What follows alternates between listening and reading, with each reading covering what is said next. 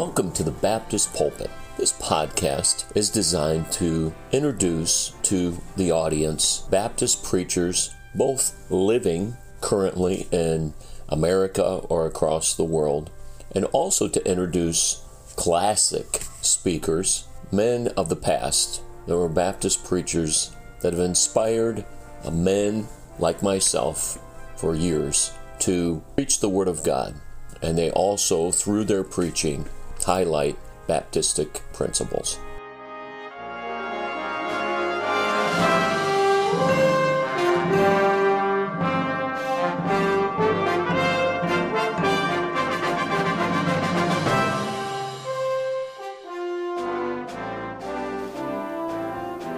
Thank you for listening to the Baptist Pulpit. Our featured speaker for today is Dr. David Brown. He pastors the First Baptist Church of Oak Creek, Wisconsin. Dr. Brown trusted Christ as his Savior from listening to his Sunday school teacher. His Sunday school teacher had a curriculum, but it was more liberal, and so the Sunday school teacher tossed the liberal curriculum and started going through the book of Romans with his class, and as a result, conviction came to his heart, and in his bedroom he called upon the name of the Lord and was saved. Dr. Brown attended a secular university for a little while and then went on to Bible college and seminary. He has a few degrees, and one of those is a PhD in history. He began through that degree collecting artifacts in regards to the Bible and the King James issue. And he has one of the most extensive collections, and he travels going around to churches showing that collection. He's married to Linda, his wife. They were married in 1969, and he's been preaching at First Baptist Church in Oak Creek, Wisconsin since 1979. Pray that the message will be a blessing to you here today. Galatians chapter 2, Galatians and then Ephesians, Philippians, Colossians, a bunch of the little epistles that are in there. We're in Galatians chapter 2, and I want to back up to Galatians 2 in verse 16. Read that through down to, I think about verse 21. We'll do that, and here's what it says in Galatians 2. Knowing that a man is not justified by the works of the law, but by the faith of Jesus Christ. Even we have believed Jesus Christ, that we might be justified by the faith of Christ, and not by the works of the law. For by the works of the law shall no flesh be justified. I want to talk about that in just a minute. There's so many religions that teach you that you get to heaven by your works. How many besides me were ever associated with a religion like that? A number of us were. That's the common teaching, that you somehow God is going to weigh your good works on one side and your bad works on the other side, and if your good works outweigh your bad works, then you'll go to heaven, and if your bad works outweigh if your good works outweigh your bad works, you'll go to heaven. That's a lie, and it starts right out explaining that, knowing this, that a man or woman, boy or girl, it's talking about mankind, a man is not justified by the works of the law. We know from reading in James chapter 2, verse 10, that you can keep the whole 10 Commandments and yet offend in one point, and you know what the Bible says? You're guilty of all. Why? I forgot to bring my chain this evening, but I like to use the chain illustration. I have a 10-link chain. It's out in the garage, but you hold up the 10-link chain, and let's just say that you were hooked on a 10-link chain, and you were being held over the Grand Canyon, and it's 300 feet down. There's 10 links on that chain. How many of them have to break before you crash down? Just one. Just one. The law was never designed to save people. Turn with me to Galatians chapter 3 now, in verse 24. We'll come back to Galatians 2, but Galatians chapter 3 and verse 24, it says, Wherefore Wherefore the law was a schoolmaster to bring us to Christ, that we might be justified by faith. A schoolmaster back in those days, when we're talking about in the New Testament times of the Apostle Paul, a schoolmaster was a servant who would take the young student by the hand and lead him to the teacher. And what this is saying is that the law couldn't save anybody, but the law would lead you to Jesus Christ, the teacher. And that's exactly what happened. What the law showed us was the same thing it showed me when I was driving down Howell Avenue the other day and saw a speed limit sign that said 45, and I'm doing 53. The 45 is the law. And I looked at the 53, and I am breaking the law. And the law, the Ten Commandments, it very clearly shows us that we are lawbreakers and we are sinners, and there is only one way to have that be remedied, and that remedy is Jesus Christ.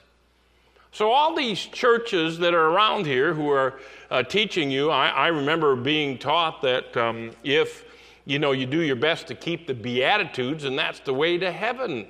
That's not the truth of the matter at all. As we get back to Galatians chapter 2 and verse 16, knowing that a man is not justified, a man is not declared not guilty by the works of the law, but by the faith of Jesus Christ. You see, what you need to do with Jesus Christ is what it says, even we have believed. Now, there's a lot of people who don't really understand what believe means, and we've talked about this a little bit before, but we read in the Scriptures, faith cometh by hearing, and hearing by the Word of God. What do you have to believe? Well, there has to be an understanding that Jesus Christ was a real person, that Jesus Christ was the Son of God, and that Jesus Christ died for your sins. You can understand that Jesus Christ that was the Son of God, and that He died for your sins, and that he died on the cross of Calvary, but having a knowledge of those facts does not save you. You see, biblical belief goes further than that. Biblical belief is agreeing that those facts are true. Jesus Christ was the Son of God. Jesus Christ lived a perfect life. Jesus Christ died on the cross of Calvary, and He rose again from the dead. That's an acknowledgement that those facts are true, but you're still not there because you have not personalized it. There must be as people call it, a personal relationship with Jesus Christ. And that's the point when we recognize that not only was Jesus Christ a historical person, not only was He what the Bible says He was, but I need Him in my life, and that's where we believe the Bible, whosoever shall call upon the name of the Lord, personally, have a personal encounter with Jesus Christ. Whosoever shall call upon the name of the Lord shall be saved. And then it tells us in John 1:12, but as many as received Him, to them gave He the power to become the sons of God, even to them that believe on His name. There's a lot of people who have an intellectual understanding of who Jesus Christ was. They even agree that that's okay, but they've never had a personal encounter with the Lord Jesus Christ. If you haven't had a personal encounter with the Lord Jesus Christ, then you're in big trouble. You need to go the rest of the way. You need to have a personal encounter with Christ. You need to personally pray and ask Jesus Christ to forgive your sins, save your soul, and come into your life. And that's what all this is talking about, is good works just aren't going to do it. Knowing that a man is not justified by the works of the law, but by the faith of Jesus Christ. We have believed in Jesus Christ that we might be justified by the faith of Christ, and not by works of the law. For by the works of the law shall no flesh be justified. It says, if, while we seek to be justified by Christ, we ourselves are found sinners, is therefore Christ the minister of sin? God forbid. I mean, you can't be saved till you recognize that you're lost. For if I build again the things which I destroyed, I make myself a transgressor. For I through the law am dead to the law, that I might live unto God. And then what we'll be looking at this evening, I am crucified with Christ. Nevertheless, I live, yet not I, but Christ liveth in me. And the life which I now live in the flesh, I live by the faith of the Son of God, who loved me and gave himself for me. I do not frustrate the grace of God, for if righteousness come by the law, then Christ is dead in vain. If righteousness would come by your works, if righteousness would come by keeping the law, there was no need for Jesus Christ to die. So the outline, our position in Christ, once we come to know Christ as Savior, the power of Christ and the provision of Christ. Our past position in Christ, I am crucified with Christ. Many believers don't have any idea what this little phrase is talking about. I want to explain it. A lot of people I remember at camp, they take a little faggot, light it, and throw it in a fire, and they want to live the crucified life. That's not what this verse is talking about at all. Paul says, I am crucified with Christ. And this is just one word in my Greek New Testament, and I'll explain this in a minute, but it is in the perfect tense. The word in this sense means that it's a past completed action, a once-for-all action, which never needs to be repeated, and it has present finished results. When you get saved, you are crucified with Christ. That happened a long time ago, because when Jesus Christ died on the cross, all of our sins were on the cross there with him. Note the word with. Paul says he died with Christ. That's because all of his sins were there. Paul died to the law, because the context of the law, people trying to make themselves saved by keeping the law. And Paul, boy, was he a law keeper before he got saved. As Saul of Tarsus, he was a Hebrew of Hebrews. He was a Pharisee. He was educated at the feet of Gamaliel. And as touching the law, it says he was perfect. He had done all the legal stuff. He had done all the religious stuff. But Paul, when he encountered Jesus Christ, he recognized that all his personal works were as filthy rags. Paul died to the law with Christ on the cross. The works of the law, as we've explained, cannot save. If a person offends in one point, as James 2:10 says, they're guilty of all. Therefore, the death of Christ on the cross brought extinction to the law. Jesus Christ fulfilled the law in Romans 10:4. I love this. Romans 10:4 says, Christ is the end of the law for righteousness to everyone that believes, to everyone that believeth.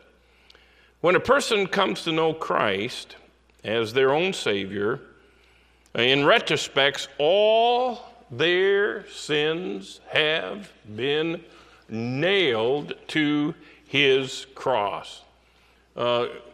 Turn to Colossians. It's one that you know, and if you don't want to turn there, just let me read Colossians 2:14 for you. It's going back a little bit. It says, buried with him by baptism, wherein also we are risen through faith, the operation of God hath raised us from the dead. And then we read in Colossians 2, it says, and you, being dead in your sins and the uncircumcision of your flesh, hath he quickened or made you alive together with him, having forgiven all your trespasses, all your past trespasses, all your present trespasses, all your future trespasses, blotting out the handwriting of ordinances that was against us. When we were under the law, we never could make it because we were offenders of the law and we'd always break the law, but blotting out the handwriting of ordinances that was against us, which was contrary to it. And then I love this, took it out of the way, nailing it to his cross. Whew! You know, it was there on the cross of Calvary that my old nature, my old man was crucified with him. Romans chapter 6 and verse 6 says, knowing this, that our old man is crucified with him, that the body of sin might be destroyed, that henceforth we should not serve sin. Now, there's a misunderstanding about what destroyed means. In the Greek, katargio, it means to render idle, to render inactive, to render inoperative. Now, I have a very powerful motorcycle at home. It is 1,500 cc's. It is a 6-cylinder motorcycle. I can go from 0 to 80 in lickety-split, but Linda, I seldom do that. But the situation is, when I took the motorcycle out of storage, I'm trying to start it. It's a powerful motorcycle, 1,500 cc's, 6 cylinders. Wouldn't start. You know why? It was rendered inactive because there was no power. You know what the power is in that motorcycle? Gasoline. It doesn't run on air. And that's what it's talking about. We still have an old nature, but the Lord Jesus Christ has deprived our old nature of power. No longer are we in the dominion of darkness. Amen, amen. We've been translated into the kingdom of his dear Son. And while the old nature is there, the only way. Now, the old nature, the old devil still says, I want to be in control. I want to be in control. I want to be in control like I used to. But it's been rendered inoperative. And unless we give place to the devil, it has to be our move because the Lord Jesus Christ rendered it inoperative. Unless we give place to the devil, it's like that 1,500 cc motorcycle with no gas. It's no gas. There's no go. So, you know, though our old nature has not been eradicated, our personal crucifixion with Christ that happened way back there but is currently operating now, our old nature has been deprived of power. Problem is I feed my old nature too much. See, it has no power, but you can put gas in the tank. You can't put gas in the tank. When Christ was crucified, all of our sins, the whole body of them, were laid upon him, and he bore them, and he took them away, and made an end of them. All our sins received their mortal wound by his crucifixion and death, so that they will never be able to have damning power over us. Amen. Therefore, we have power not to let sin have dominion over this. That is our position in Christ in the past. Now, let's look at our present position. Nevertheless, Galatians 2:20 says, nevertheless I live. It's true, the believer is dead in Christ, our old nature dead to sin. We can say no to sin, and we should, but we also are alive. The little word translated alive is in the present tense, and that means I am alive today. I am alive tomorrow. I'm alive for as long as I have life in breath. It's a repeated, continuous action.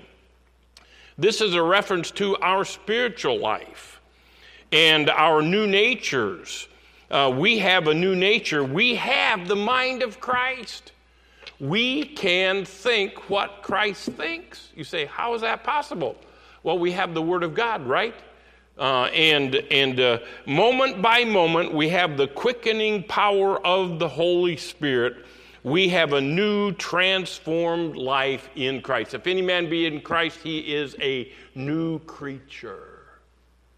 Romans 6 and verse 11 says, likewise, reckon, that's consider, add it all up. Likewise, reckon ye yourselves also dead indeed to sin, but alive unto God through Jesus Christ our Lord.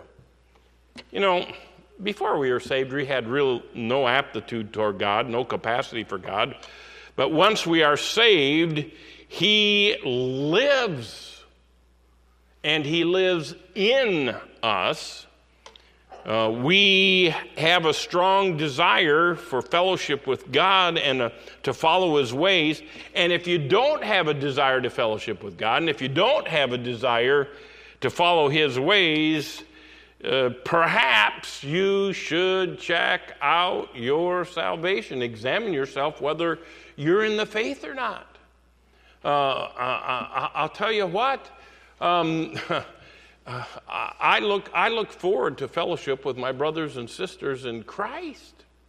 I get excited about, you get a little bit antsy at first when you start knocking on doors, but you're carrying words of life that have eternal ramifications. And each time we share the gospel, we think of, and we pray, come to know this, because there are eternal ramifications. If you believe this, you'll not end up in a Christless eternity in hell if you call upon the name of the Lord Jesus Christ. This week, I always feel bad when they do that. When I knocked on the door, a guy came to the door and started to tell him if I could give him a gospel packet, and he said, not interested. Not interested. Not interested. Man, this can transform your life. Our present position, nevertheless I live. Now here's the deal. When it's talking about nevertheless I live, you know how long that means? Eternity. Because when we take our last breath, it's only appointed unto us once to die. That's it, just once. When we take our last breath as our current position, nevertheless I live, we will live on with the Lord Jesus Christ for eternity. Like it says in the last stanza in our hymn books of Amazing Grace, when we've been dead 10,000 years, speaking of earthly dead, bright shining as the sun, we've no less days to sing His praise than when we first begun. Because we're with the Lord after 10,000 years. I like that other song, when the trumpet of the Lord shall sound and time shall be no more. Man, oh man, the time, everything that got packed into the week for myself, for my family, for the Hoffmans, for all. Boy, in one sense, I'm looking forward to the fact when time shall be no more and we're in the presence of the Lord. You know why? No more death, no more sorrow, no more crying, and forever we'll be with the Lord who loved us and bought us with a price. Well, let's look at the power of Christ. Contrary to the way some Christians believe, the life of Christ is about Him and not me. I want you to think about that. The Christian life is really about Him and not me. There are two key things that energize the Christian's life. First one is the power of His resurrection. It says Christ in Galatians 2:20, Christ liveth. The resurrection is the cornerstone of Christianity. If there was no resurrection, friends, if there was no resurrection, there would be no power to live the Christian life, and we'd still be dead in our trespasses and sin. Romans 1:14 says that Jesus Christ was declared to be the Son of God with dunamis, with power. And that word power there means intrinsic, inherent power and ability. This is who Jesus Christ is. He is power. Would you be free from the burden of sin? There's what? Power in the blood. According to the Spirit of holiness, by the resurrection from the dead. I love the song that we sing sometimes. I am he that liveth and was dead, and behold, I am alive forevermore. I've lived long enough. I've seen kooks that claim to have power to raise people from the dead. I remember one guy,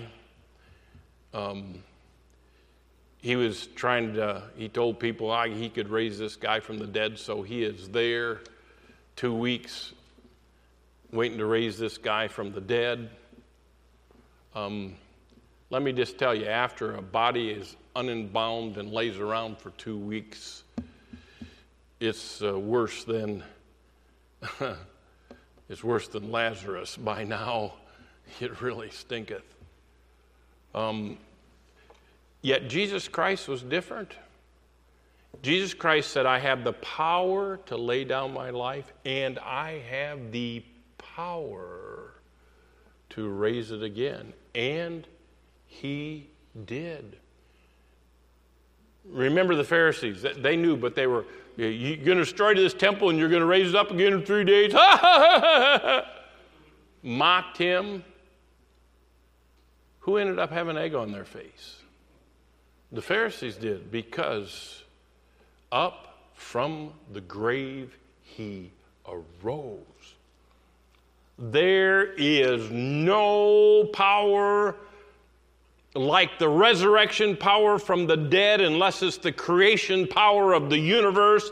And it doesn't matter, because by Him were all things created that are in heaven and earth, visible and invisible. All things were created by Him. All things were created for Him. And He is powerful. Amen? Intrinsically powerful. The power of the resurrection.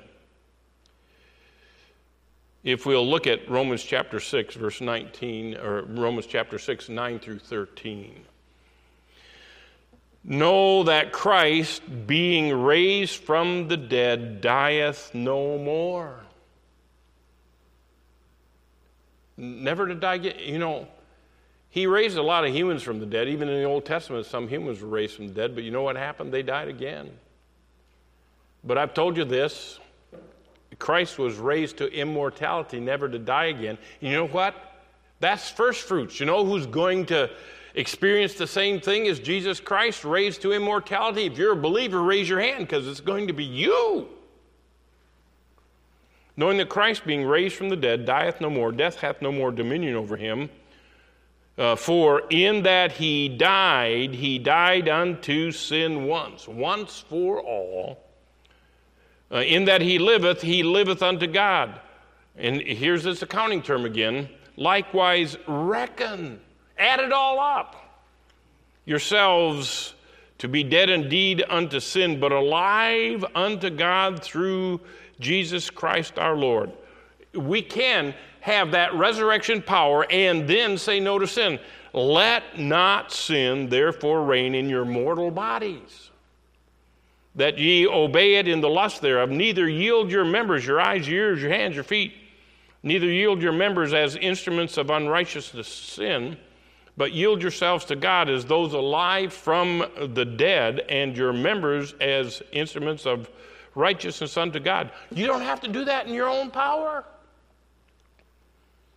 We don't have to do that in our own power, because we're going to look at it. We have Christ liveth in me. We're coming to that in just a minute. Don't try and do that in your own power. 1 Peter 1:3 says, Blessed be God and the Father of our Lord Jesus Christ. According to his abundant mercy, he hath begotten us again. You know what that is? Born again. He's birthed us.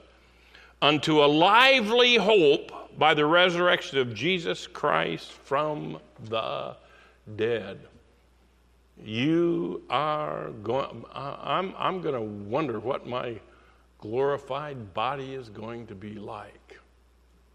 Now, I have all kinds of speculation, but I think we're still going to be recognizable, because it says we'll know as we are known. I think we'll still be recognizable.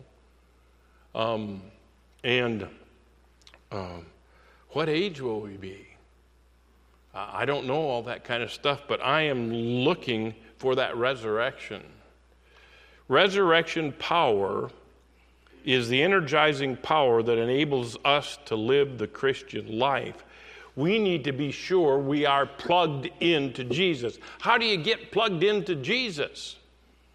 Well, it's by the preaching of God's word that we're built up. It's by reading God's word. It's by prayer. It's by fellowship with other believers. You know, but there's another key to energizing in the Christian life, and that's the phrase, Christ liveth in me. The power of his residence. The second thing that makes the Christian life possible and productive is that Christ is in the believer in the person of the Holy Spirit.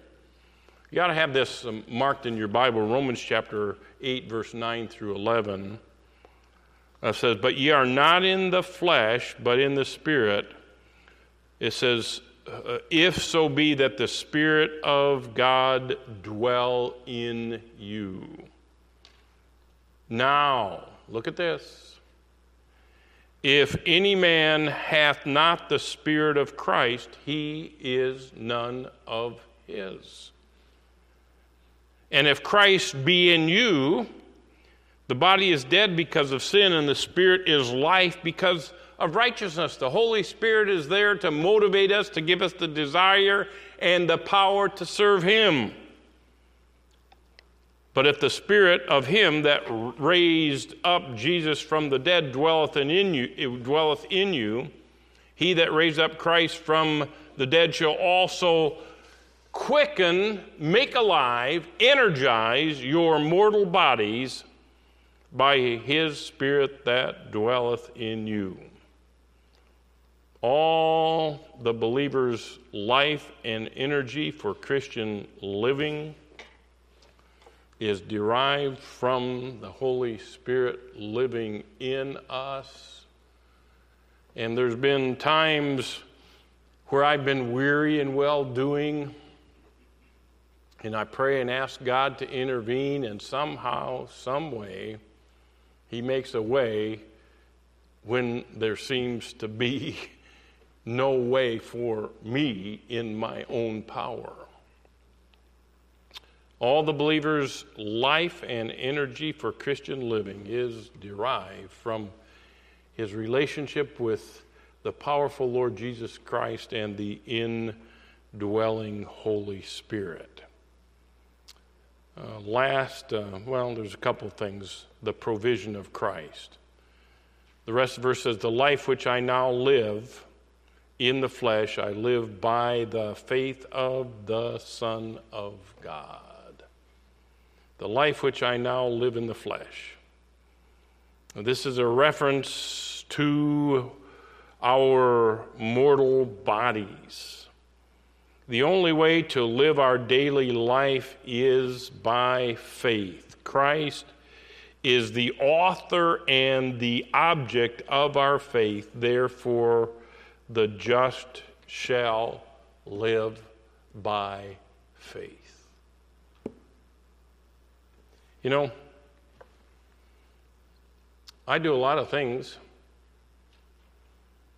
by faith when I don't really know what the outcome's going to be. And that's what you do by faith. I mean, every Thursday, we knock on doors. We don't know what the outcome's going to be. We have several people, 2 people in the church at least, that as a result of the knocking on doors. But, you know, only eternity is going to tell what all that is done. There can be people who we planted, watered, and God give the increase. I mean, when you're teaching the kids, you're doing it by faith. When you're singing in the choir, you're doing it by faith. When you're preaching the Word of God, you're doing it by faith. Because you don't know for sure what God's going to do, but the just shall live by faith. You do it even though sometimes I don't understand why we're told to do it. You know the Proverbs 3, 5, and 6 thing. Say it if you know it. Trust in the Lord with all thine heart. Lean not unto thy own understanding, but in all thy ways acknowledge him, and he shall direct thy path. Sometimes I don't know which way to go. But I do have the faith, because God says the steps of a good man are what? Ordered by the Lord, and he delighteth in his way. Live for the Lord. The cool part about it is, I don't know what tomorrow will bring, but I do know who holds tomorrow. And the Lord can see around the corner when I can't see around the corner.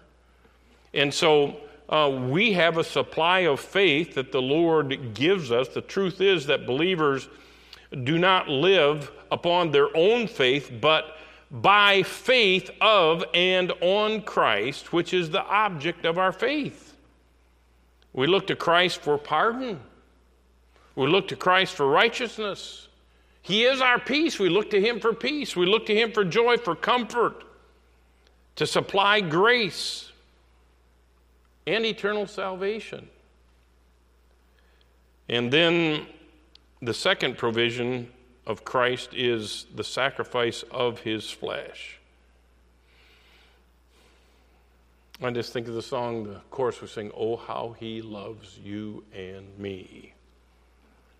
It says in Galatians chapter 2:20, "Who loved me and gave himself for me." Why? In that while we were yet sinners, what? Christ died for us. For God so loved the world of humanity that he gave his only begotten Son, that whosoever believeth in him should not perish, but have everlasting life. I should never forget, you should never forget who and what has purchased our freedom.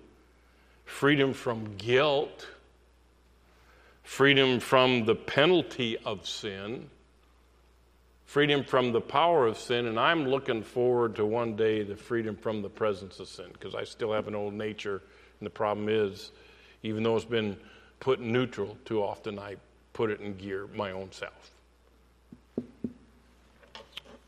1 Peter 1, 18 and 19.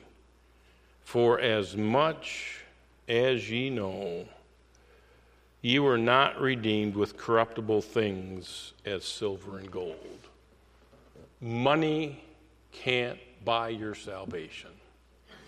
The richest man in the world, as I understand it, is Elon Musk. Money can't buy his salvation. Gates is pretty rich. Soros is pretty rich. But you know what? They're depending on their money. And you know what?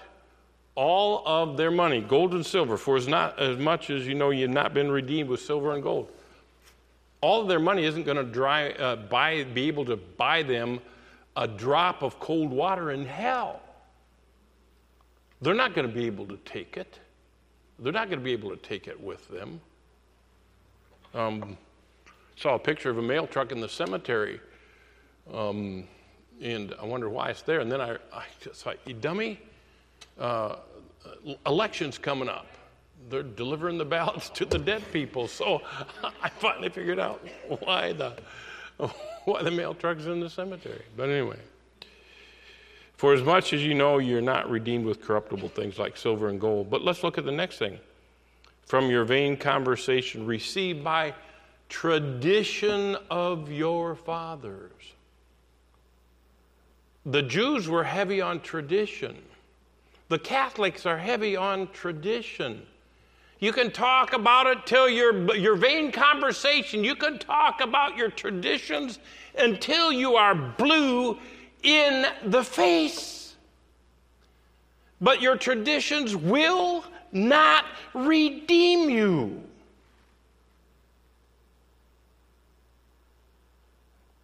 So what redeems you? Verse 19 tells us. But with the precious blood of Christ, as a lamb without blemish and without spot.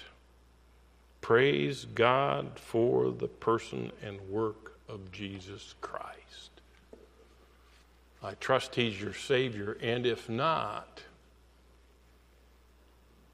recognize that you're a sinner.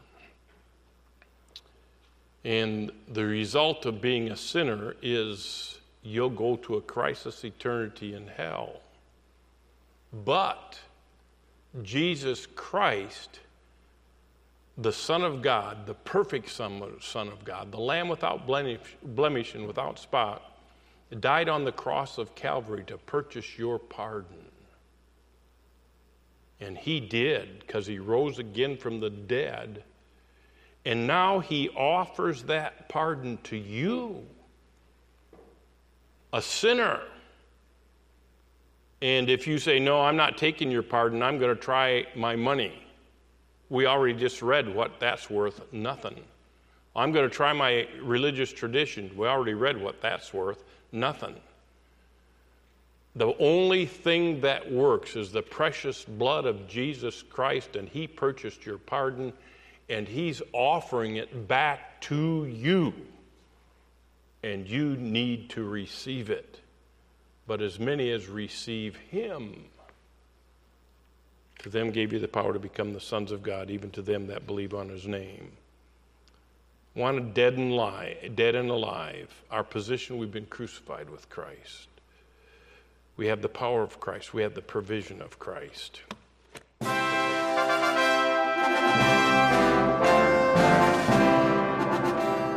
Thanks for listening to the Baptist Pulpit. 2 Timothy chapter 4 says, I charge thee therefore before God and the Lord Jesus Christ, who shall judge the quick and the dead at His appearing and His kingdom. Preach the word, be instant, in season, out of season, reprove, rebuke, exhort with all long-suffering and doctrine. For the time will come when they will not endure sound doctrine. We pray that through the challenging preaching of the Word of God today, that you will be encouraged to stay faithful in preaching the Word and hearing the Word. Lester Roloff many years ago said, the world's greatest need is preaching preachers. Let's pray that in this day and this hour, we will stay faithful to the preaching of Jesus Christ. Thanks again for listening to the Baptist Pulpit.